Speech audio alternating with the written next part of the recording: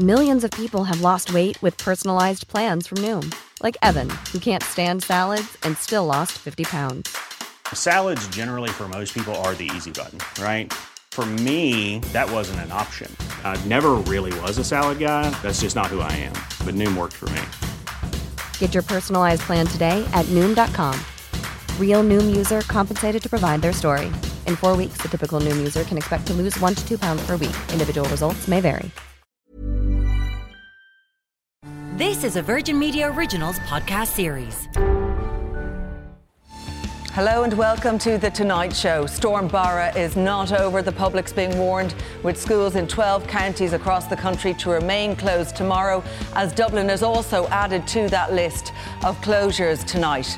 Minister for the Office of Public Works and Flood Relief, Patrick O'Donovan, met Erin Siobhan Ryan, and our Midwestern reporter Eric Clark will bring us the very latest. The sector with the highest number of people in receipt of PUP payments is the wholesale and retail trade sector, with almost 9,000 people working here getting the payment. Economics correspondent Paul Colgan will give his expert analysis. And later is the Bank of Mum and Dad, the only hope for first-time buyers owning a home. Social Democrats TD Cian O'Callaghan and Fianna Fáil Senator Mary Fitzpatrick debate with some expert advice from financial consultant Paul Merriman. Get in touch on Twitter on our hashtag TonightVMTV.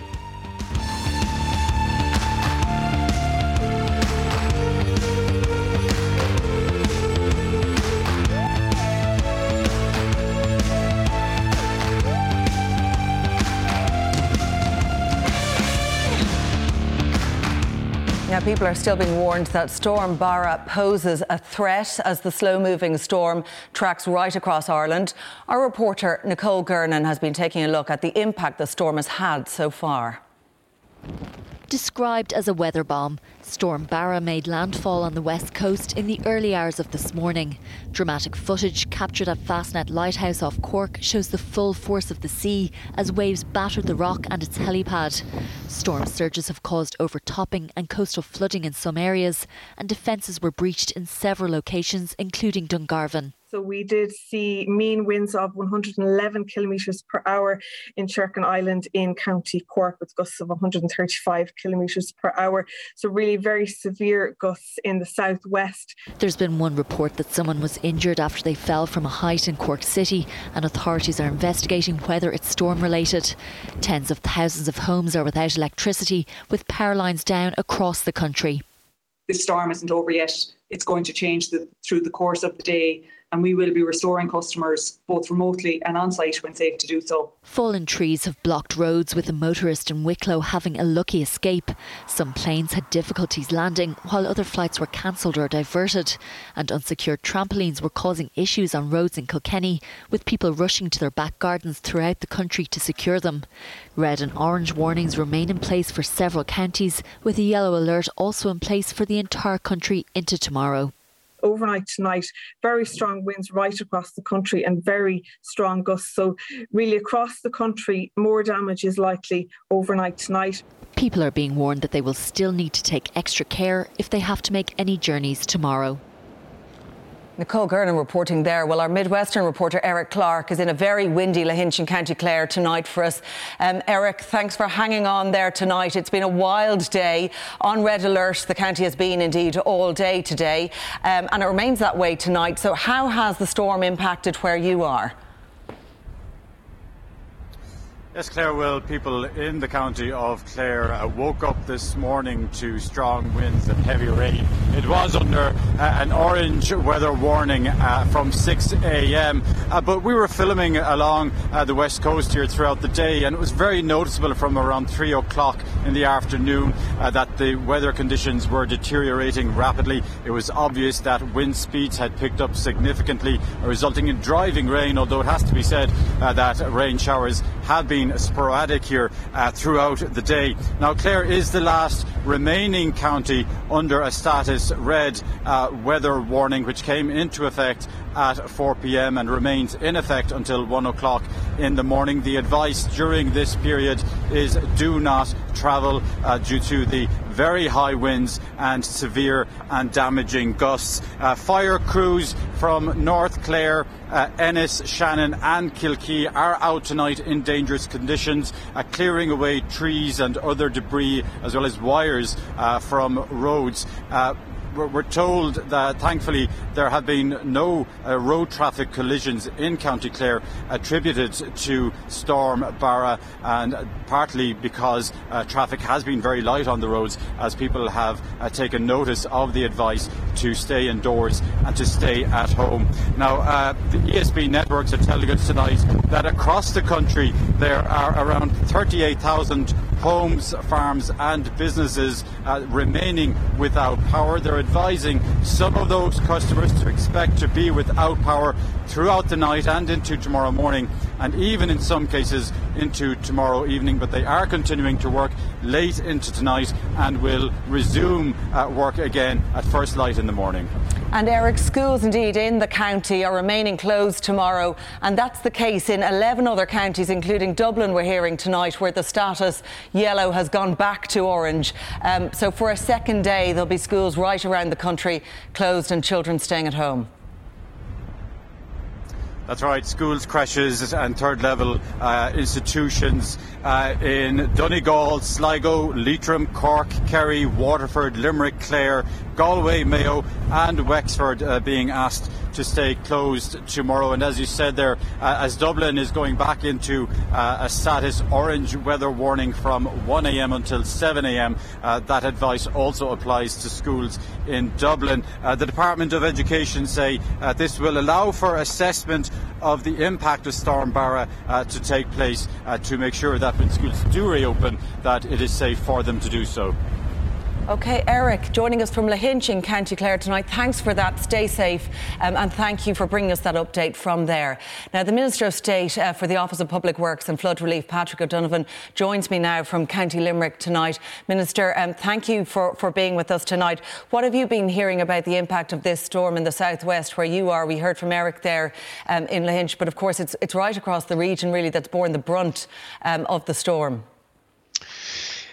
Yeah, well, I suppose it really across the country there's been a fairly huge impact in terms of the weather event today, starting off when it met landfall early this morning in the southwest. Very early on, we had incidents of flooding in Bantry, which again has suffered a significant flooding event.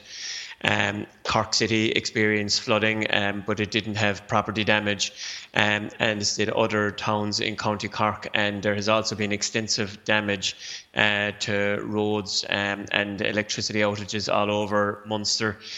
And Connacht as well. As Eric said there a while ago, there are thousands of customers of ESB all over the country that are without electricity this evening. Nowadays, I suppose the concern raises its attention to the northwest in terms of the wind direction. Speeds have changed as well to a northwestern direction.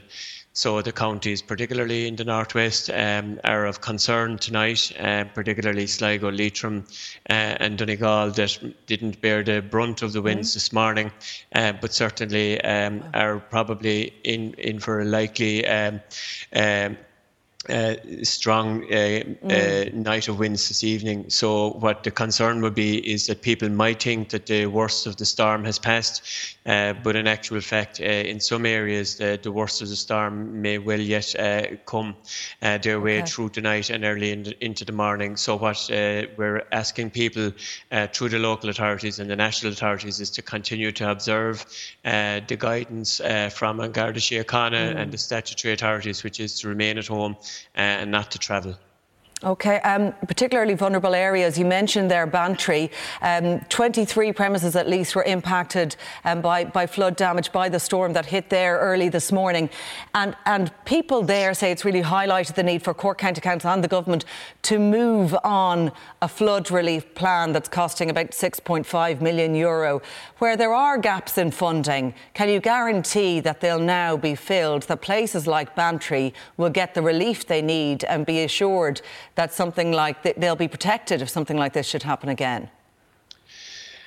Well, actually, in relation to flood relief schemes and the delivery of flood relief schemes, funding isn't the issue at all. The biggest issue in relation to the delivery of flood relief schemes is planning and the delays in relation to planning, and a lot of which is down to the protracted nature of the type of schemes that are out there to be delivered. And most of which is down to environmental considerations that the Office of Public Works and the local authorities have to contend with. These are big in their nature, so we have to jump through some fairly arduous hoops to get them delivered. The Office of Public Works are like any building contractor. We have to apply for planning permission. We oftentimes get objected to. In some cases, schemes are, in any case, up to 10, 20 years in some cases waiting for planning permission to be delivered. Okay. And this is torturous for many communities that are waiting for flood relief schemes, and in many cases are enduring some huge amounts of flooding time and time again. What I'm asking you, Minister, is for those people who have flood damaged businesses and homes tonight and are looking for help. They're not really going to be assured by delays with planning processes and getting flood relief schemes in place. So what can be done immediately? And then is there a way that this can be fast-tracked to ensure that homes and businesses remain safe in the future? Well, what can be done immediately for the businesses in Bantry specifically is what will have been done previously as well. That the government will put in train the schemes that have previously operated, supports for businesses that have previously been hit by flooding. But it is important to point out that those towns that have already been protected by Office of Public Works and local authority flood relief schemes across Munster, they have held up. Now, there will be inspections of these schemes in the next 24, 48 hours. But many of the Cork towns and the South Munster towns that have had Office of Public Works and local authority schemes, it shows the value of them. But for Bantry in specific, we are in the process of, together with Cork County Council, of putting in place the early preliminaries there for designing that scheme. But that is a scheme that will have to go through detailed environmental considerations, because if we don't get that right, there's always somebody that's just waiting out in the long grass there to pop up and object. And unfortunately, it's never a person that objects, Claire. It's never a person, that floods that objects. And that's cold comfort to people in Bantry this evening, because what's often the case that's happening, and I'm meeting this all over the country, it is never the people that floods that will lodge objections and put in delays against the flood relief schemes that need to be delivered by the Office of Public Works. And this is unfortunately a reality that we need to contend with, and as a society, and I know it's a topic of, that's on the tops of everybody's lips at the moment, but it's a pity that it's a pity for me that it's not something that's of a greater level of interest, the other 364 days in the year, because it is an issue. In fairness, Minister, whenever there is flood, we're always looking at places like Cork. We're always seeing the devastation, the damage, and people there are consistently saying we need to do something about this. They are, and it's the people that are affected, or the people that are saying that something needs to be done with it. And then, other than the people who are affected by it, after that, it falls off the agenda, and unfortunately, it falls off the agenda. Okay. It's an issue for the Office of Public Works, Cork City Council, and Cork County Council. We're trying to get it dealt with, but unfortunately, when you're dragged in and out of courts, and when you're getting schemes blocked and dealt with by way of judicial reviews and every sort of an objection. In the meanwhile, you have innocent victims of flooding who are waiting anything up to 19 and 20 years to get their flood relief scheme delivered.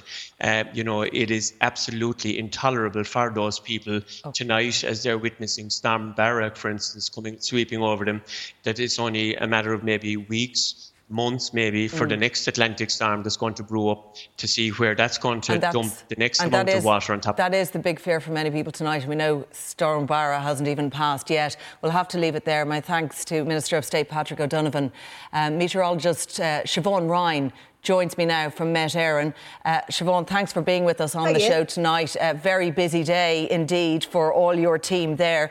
Can you bring us up to date on the national picture? The storm has been downgraded in some parts, but now we're seeing in Dublin, for example, where we were back down to a yellow alert or back up to an orange alert, which means the closure of schools again tomorrow. So what's happening with the tracking of the storm right now? Well, it's following the track that we thought, and basically the centre of the low is currently in over Ulster at present. It's far from past at the moment because of its trajectory in over Ulster and towards Scotland overnight tonight. That means we're going to get a swathe of gale to storm force west to northwest winds moving down over Ireland. So obviously we still have warnings out, particularly up along the south and west of Ireland. They still stand and nothing has changed there, but we have recently actually upgraded the yellow that was in place for Dublin, and we've upgraded that to an orange. So that comes to pass between 1 o'clock tonight and 7 o'clock tomorrow morning. A westerly in Dublin. Now, this is it is quite different to the orange that was in place this morning for obviously the East Coast as well. That was for more coastal effects along with the winds, where tonight really it is solely the winds that will be the main contender as regards impacts.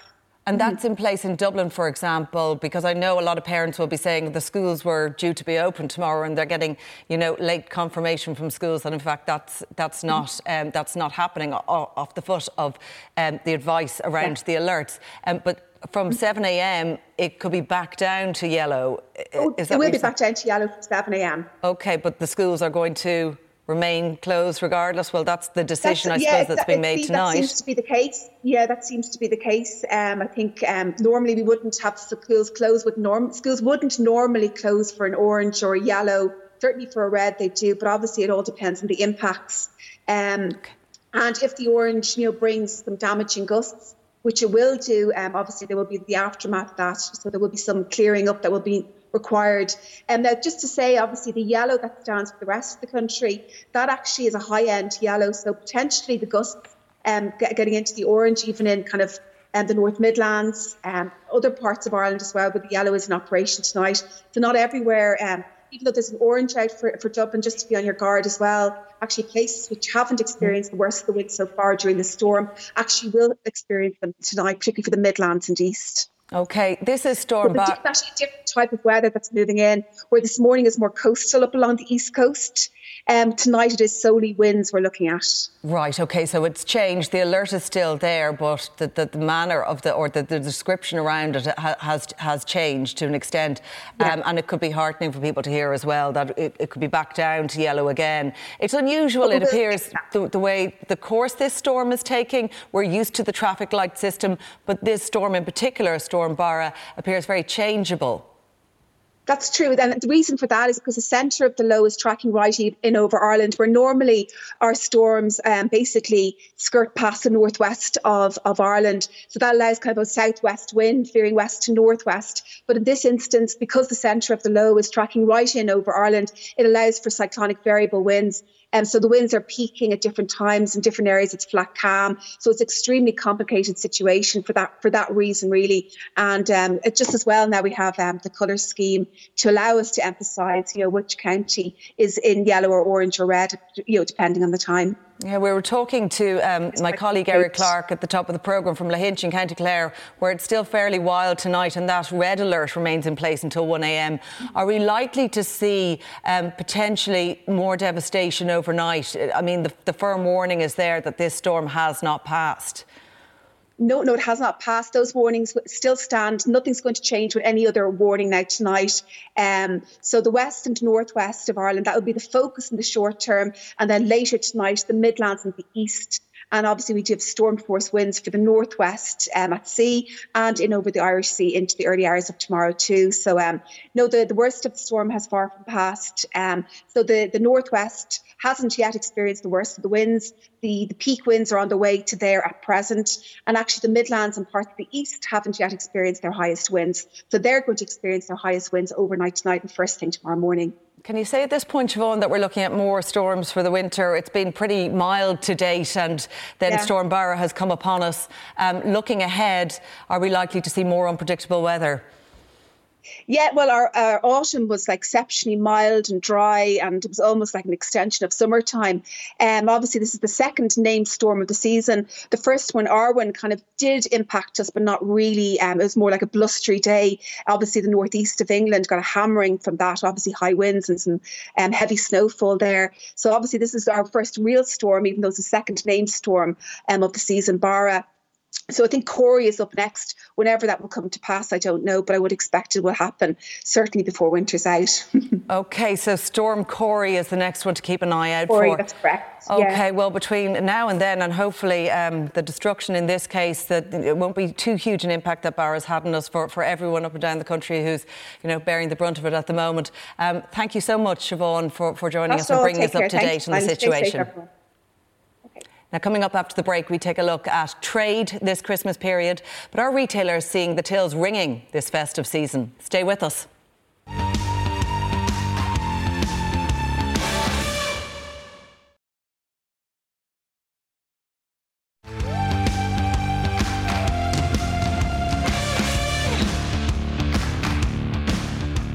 Welcome back. Now, tomorrow is traditionally the pre-Christmas shopping day right across Ireland, but with the retail sector workers among the highest PUP recipients, is the sector in danger this Christmas season? Well, joining me here in studio is Virgin Media economics correspondent Paul Colgan, Fianna Fáil Senator Mary Fitzpatrick, and via Skype tonight by Deputy Chair of Retail Excellence Ireland and owner of Willow.ie, Jean McCabe. I don't know, is Jean with us there? We'll get to Jean shortly.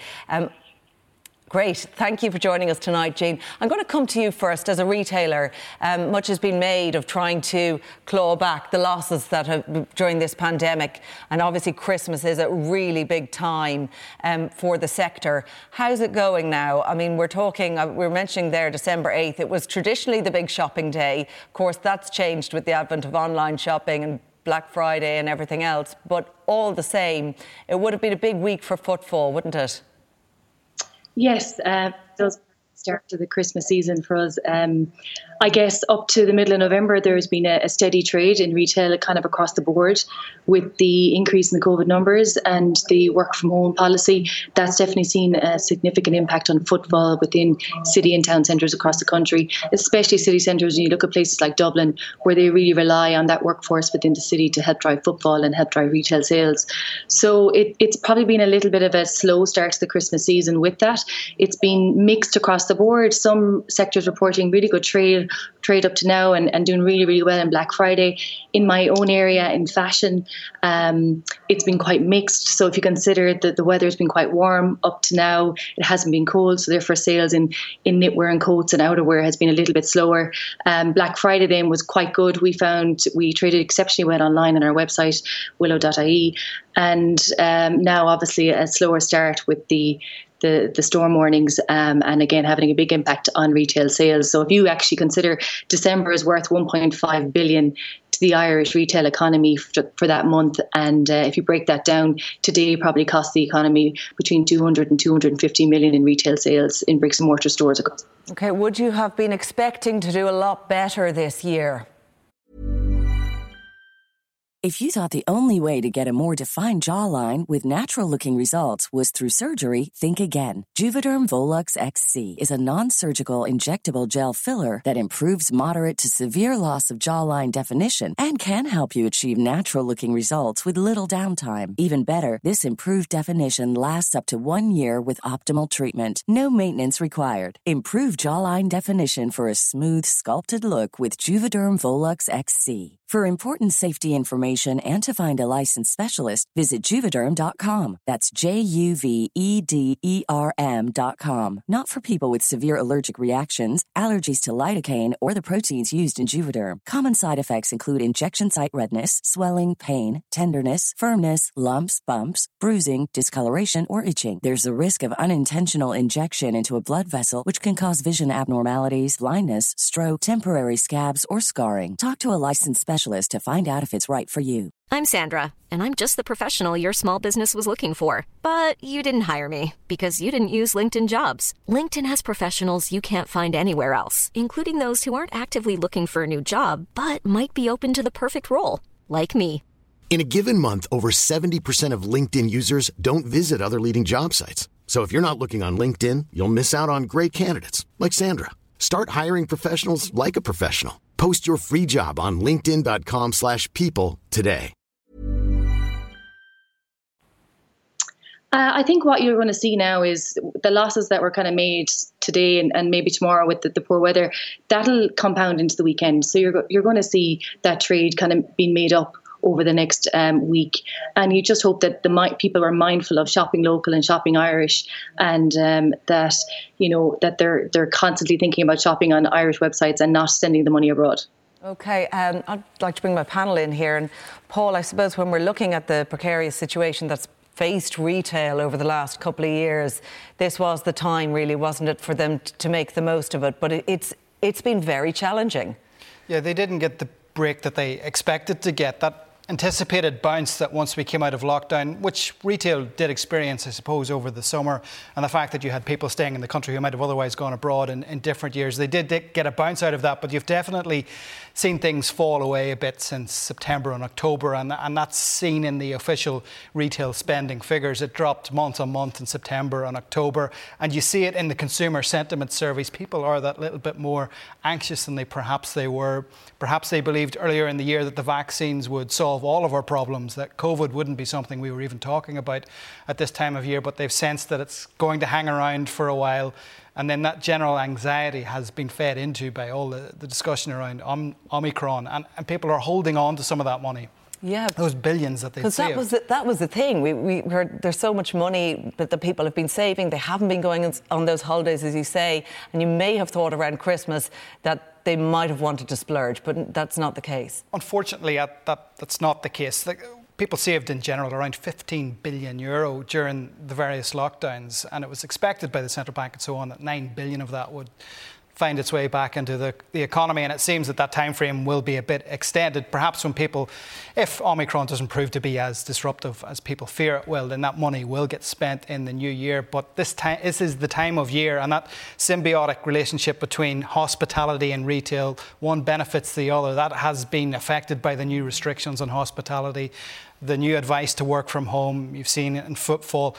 Tourism perhaps won't get the bounce we expected, and tourists spend a lot of money, in particular in Dublin city centre. So all of this is sort of damaging the Christmas period, though it's not going to be a disaster either. Retail Ireland expects over €5 billion will be spent, but certainly there's a bit of uncertainty there that wasn't there a couple of months ago. Yeah, the uncertainty is a big thing. Also, those restrictions that Paul was talking about, Mary, for example, working from home, it pulls back on the footfall in places like, I think Jean was even mentioning Ennis there. And then what's it like in a capital where you have so many office blocks and people just simply aren't going into work? Therefore, they're not going to hit the shops at lunchtime, maybe meet friends afterwards and go shopping then as well. It's having a big impact this year.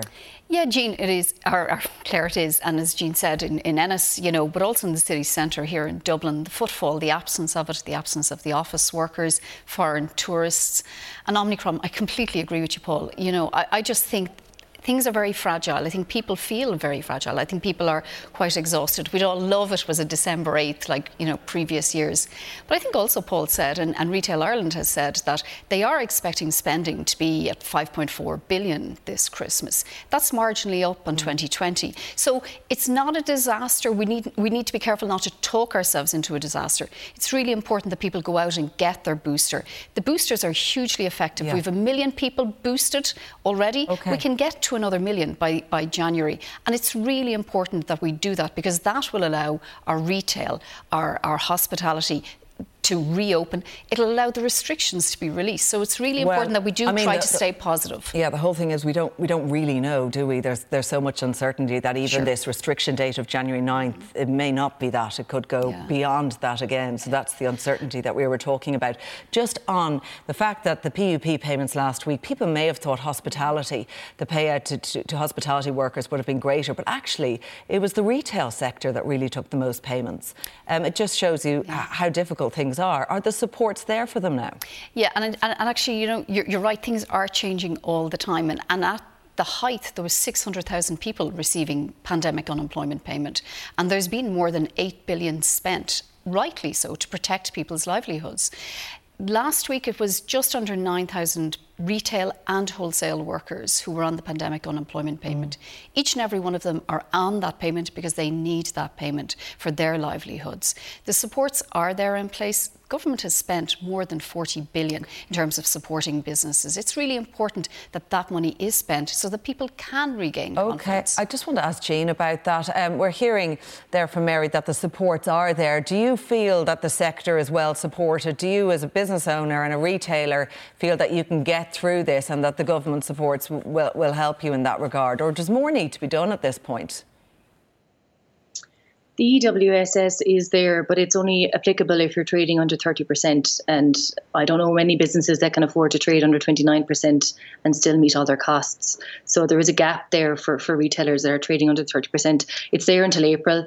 I think it's certainty going forward that we need. And I think for the consumer, that's the biggest piece, the discussion there around the variants and the booster and creating certainty within the marketplace, I think is probably key to getting that consumer to spend the money that they have saved over the last number of months. I think December is going to be a funny trading period. I think some sectors will do okay and others will find it a little bit sluggish. But I just hope that 5 billion spend will come to fruition by the end of December. And we'll just have to wait and see the impact of restrictions going forward. And let's hope, fingers crossed, that we don't see any more. Do you think retailers may go into early sales this year? I don't think they can afford to. I think margin is key in retail, and if they are to be able to meet their costs, people are going to spend at Christmas, and I would hope that a majority of retailers will hold off as long as they can before there will be sales. I'd imagine January sales as usual, but I certainly won't myself be going into sale before Christmas. Margin's key. OK, margin is key. But Paul, I suppose the importance too for people, if they're spending, the sense of, buying Irish. I mean, it's very competitive out there. We have Amazon now coming in directly into the marketplace, landing here in Ireland. It puts more pressure, doesn't it, on the small businesses? Yeah, and they're coming in a major way with one of their massive warehousing operations. Traditionally, during this period of time in retail, you're seeing about €200 million being spent, and Barra has come along and has damaged at least 2 days out of this week. And I think the hope is that either that money gets retained and gets spent at the weekend. There's a hope within retail that this weekend will be a very, very big weekend as a result of Barra. But some of that money will leak online. Now, I was down at Jean's business earlier this year to do some filming there, and she'll tell you about it. She has an entirely new online operation. She has her own photo studio and so on. So certainly Retail Excellence and other representative groups are encouraging businesses, small businesses, to get online and to take some of that money back. And certainly there has been moves in that regard. But Amazon is a big beast, and it's getting bigger all the time, and it presents massive challenges to small retailers. OK, there we'll leave that conversation. My thanks to Jean, who joined us via Skype from County Clare tonight. Paul and Mary will stay with me, because coming up after the break, the Bank of Mum and Dad inflates deposits for first-time mortgages to €52,000. Stay with us.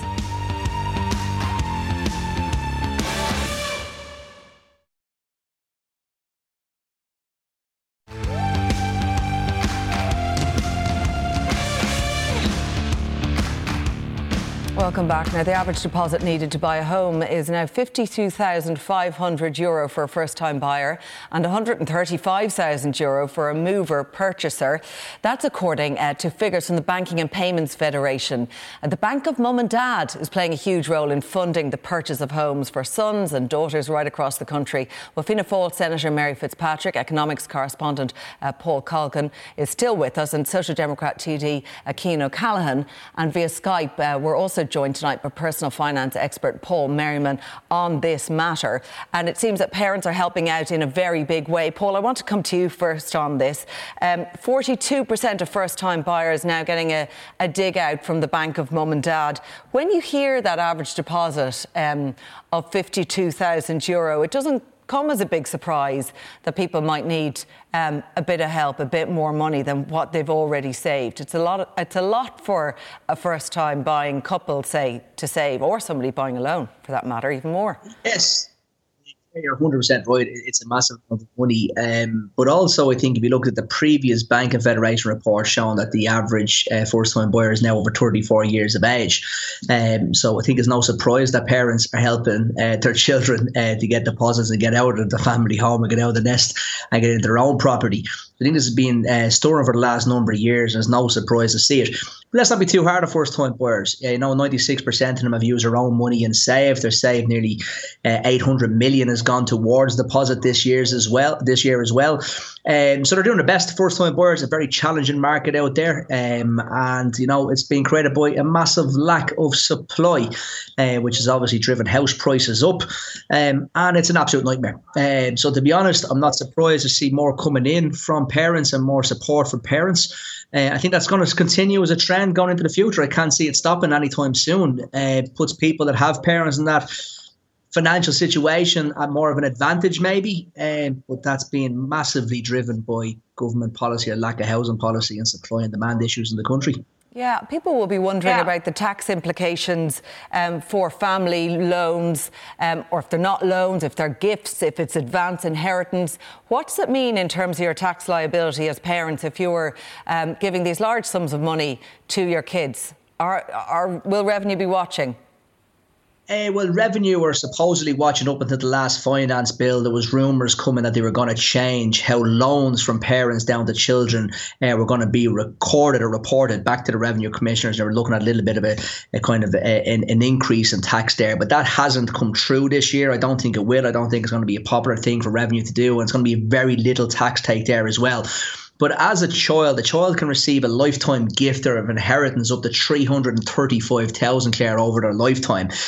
So without the loan piece, if a parent wants to gift their child money, once it's under that 335,000 lifetime threshold, there's no tax to be paid. And in fairness, there's not many parents out there gifting that amount. The average is probably coming in, as you've seen there, for first-time buyer deposits, about 52 grand. We know that most first-time buyers are saving. Very few are getting full deposits off their parents, as in gifted down or loaned to them. So I can't see it being an issue that Revenue should be looking at here. I don't think there's any news. I don't think there's any money to be gained to the exchequer by doing this either. It's not enough money for them. Might have one or two knowledge out there, but overall it's small bread that might be on the table. I don't think it's going to be an issue for parents or for children going forward. Okay. I want to bring the panel back in here. And Paul, what does this say about the market that people are increasingly, well, some would say they were always sort of reliant, or there's always been a trend there for parents to maybe a bit of advance inheritance or otherwise, but that they are increasingly reliant on their parents, not just first-time buyers, but people who are selling up and buying a second home? Yeah, so the mover purchasers, as they call them, 150 million euro in terms of gifts went to the first-time buyers in the first 6 months of this year, but 65 million went to mover purchasers from their parents or from their family. They were given a gift in order to make that transaction. And I suppose you had an entire generation who were in negative equity for so long and were trying to get out of a property and found it so tricky that this extra money was required. And this goes back 5 or 6 years. This certainly isn't a new phenomenon. Even further, affordability for many people has been stretched for so long now. This isn't just something that's come along in the past couple of years. I think Davy Stockbrokers pointed out as far back as 2016 that affordability for the vast majority of people in terms of house prices was becoming stretched. And we've seen house prices increase dramatically even since then. So this is something that's not going to go away. And it's another sign of a broken system. And it suggests that housing is becoming the preserve of the better off people who have parents who have plenty of money in the bank, and they're the sort of people who can compete, whereas ordinary couples, people on ordinary income, simply can't. Isn't that the point of it, Mary Fitzpatrick? When you look at this bank of mum and dad, how does that sit with housing for all? Yep. Isn't it really a case of background does matter here if you want to get a home? Historically, and as both Pauls have said, the issues have been around affordability and supply. And in terms of supply, we're coming out of a decade of undersupply. So Paul is absolutely correct. This problem hasn't arisen in the last 6 months, 12 months, or even the last couple of years. It is a problem that has emerged over the last decade. And I would agree with Paul Merriman. I think we need to give credit to first-time buyers. The vast majority of them are saving. And even in that report today, can't afford a home. 6 out of 10 of them were not relying on the bank of mum and dad. And none of them should have to. And that's why Housing for All is changing that. Housing for All is going to deliver 300,000 homes over the course of the plan. It will deliver, you said there, housing is becoming the preserve of those who are wealthy. 90,000 of those homes will be social homes. 56,000 of those homes will be affordable homes. Affordable homes at an average price of 250,000. And we will do that because we will have the state lead on the provision of housing. No, this is really important for your listeners, because I have young adults living with me. I don't want them living with me when they're 34 and 35. Will you be helping them buy a home, do you think? No, I won't. My parents didn't help me buy a home. I wouldn't be in a position to do that for my children. And I think most parents aren't in a position to do that for their children. I think it is really important that the state intervenes in this. We're seeing 42% of first-time buyers are getting help from their parents. Now, it might be hard for their parents to do that. Absolutely. But they are in that situation, as Paul Merriman explained, that they're still living under their roof and they're like, OK, it's time to help you out here. Yeah. But Claire, the vast majority of parents wouldn't be in a position to do it. And that's why the state is leading on the provision of housing, affordable housing. It is going to use state-owned land to reduce the cost and make housing more affordable. It's also going to financially support first-time buyers. It's doing it already with the Help to Buy, where it is providing up to 30,000 of a deposit for first-time buyers already, and in the shared equity scheme, where it is providing a financial equity loan. And all of this really important, enabling young people and first-time buyers to own their own home. OK. And all of these things, we're hearing the shared equity scheme, Help to Buy, then we got Bank of Mum and Dad in the background. It's at the end of the day, it's very difficult at the moment for people to buy a home. This idea that we are increasing supply because we've had more building commencement, especially now in the latter part of this year. Are we going to see that play out? Do you think, Cian, that it's going to mean homes will be more available for people from next year onwards? See, one of the issues with the supply is the type of supply. So there's 31,000 commencements recently, and that is very positive. But then you break down that 31,000, you start to look at where are they, who's building them, what are they for?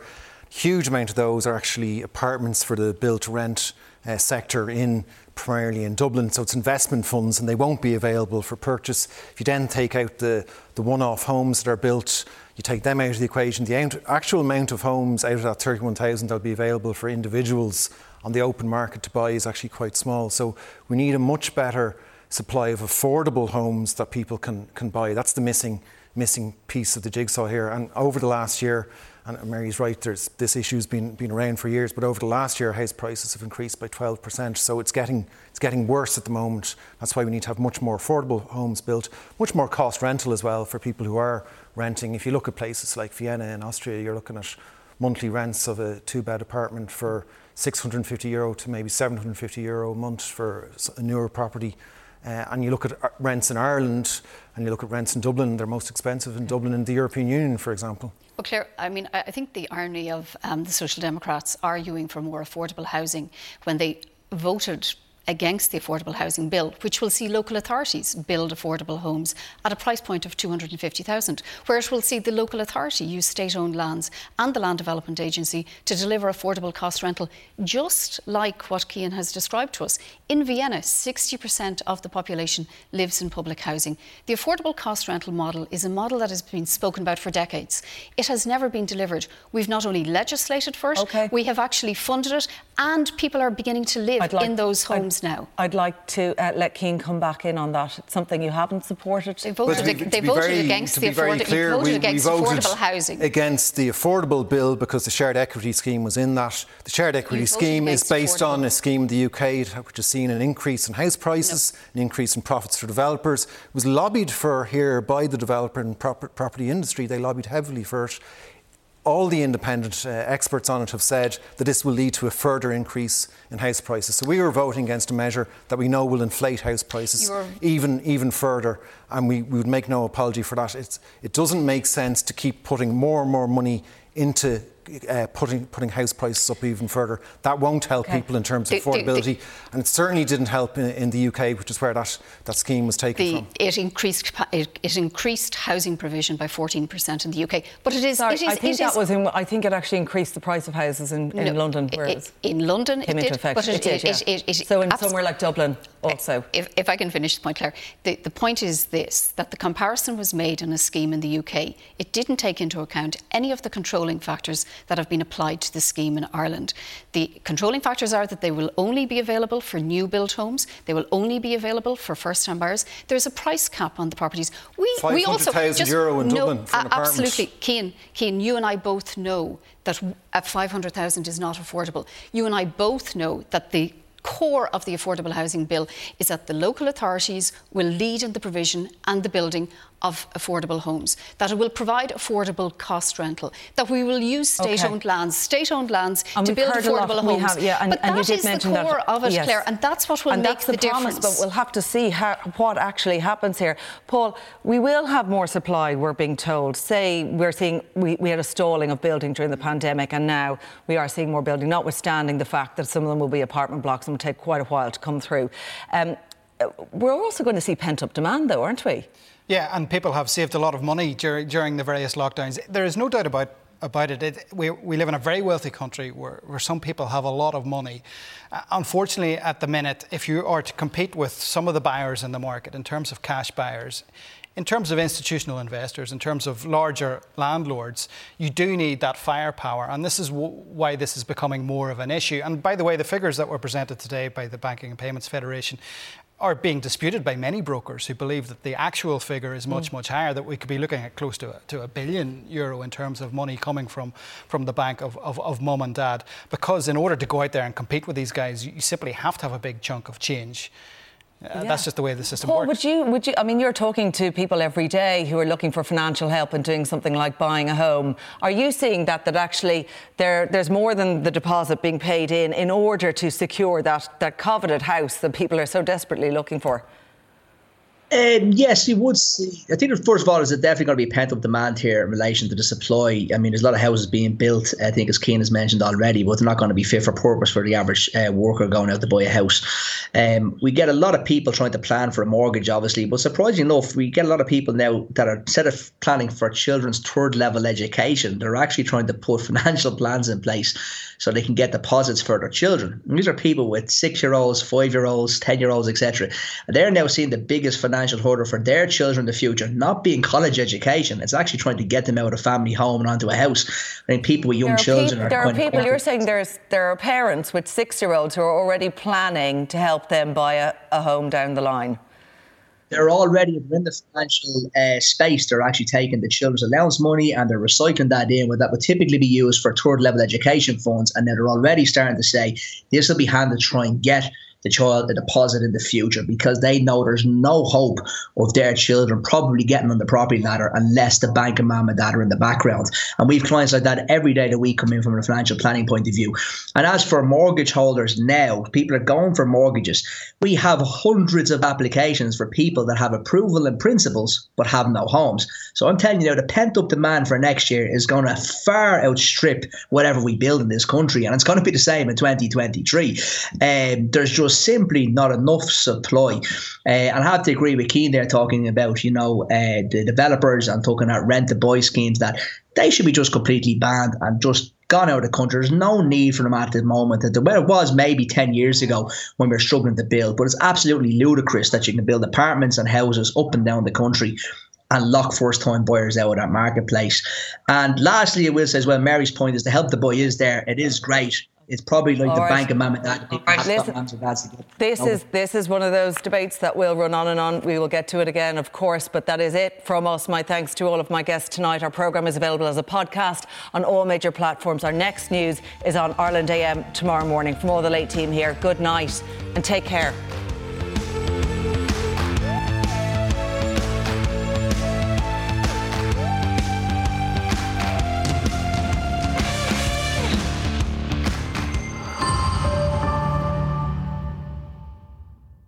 This is a Virgin Media Originals podcast series.